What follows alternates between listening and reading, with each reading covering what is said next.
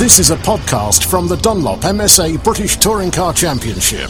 For more information, visit www.btcc.net. Aaron Smith, that's got to go down as a decent weekend, I would have thought. Yeah, one blip on the radar, caused in race 2, but sometimes you just get wiped out by other drivers. They get penalised, and that's fine by me, you know.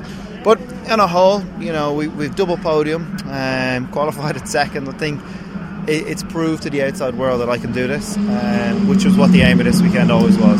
I don't think you had to prove it to yourself, did you, at all? You know exactly what you can achieve, but it's great to see the cars, the Volkswagen cars looking strong and the team looking strong at the start of the year.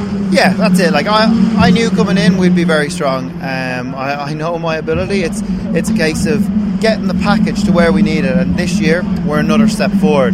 And that's where the podiums have come from. Yeah. And I think it's really only the start for BMWR to be the most winning team this weekend with a driver on the podium in every race is a huge endorsement to the whole operation. Nice to see the sun come out for that third race. Take us through it. Did it feel as if you could got closer to Matt Neal and to Jack Goff? Yeah, I think if there was another 5 laps, I probably would have wrung its neck a little harder to get up there. But, you know, I knew there was 2 or 3 laps left.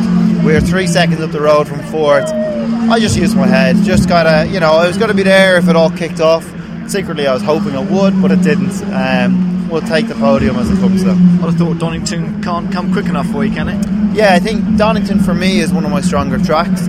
The guys, well, the other 2, I didn't get to run on the media day. They were obviously first and second, singing the car's praise. So I think it will be a bloody quick car when we get there. Great stuff, Aaron. Well done this weekend. Yeah, thank you very much.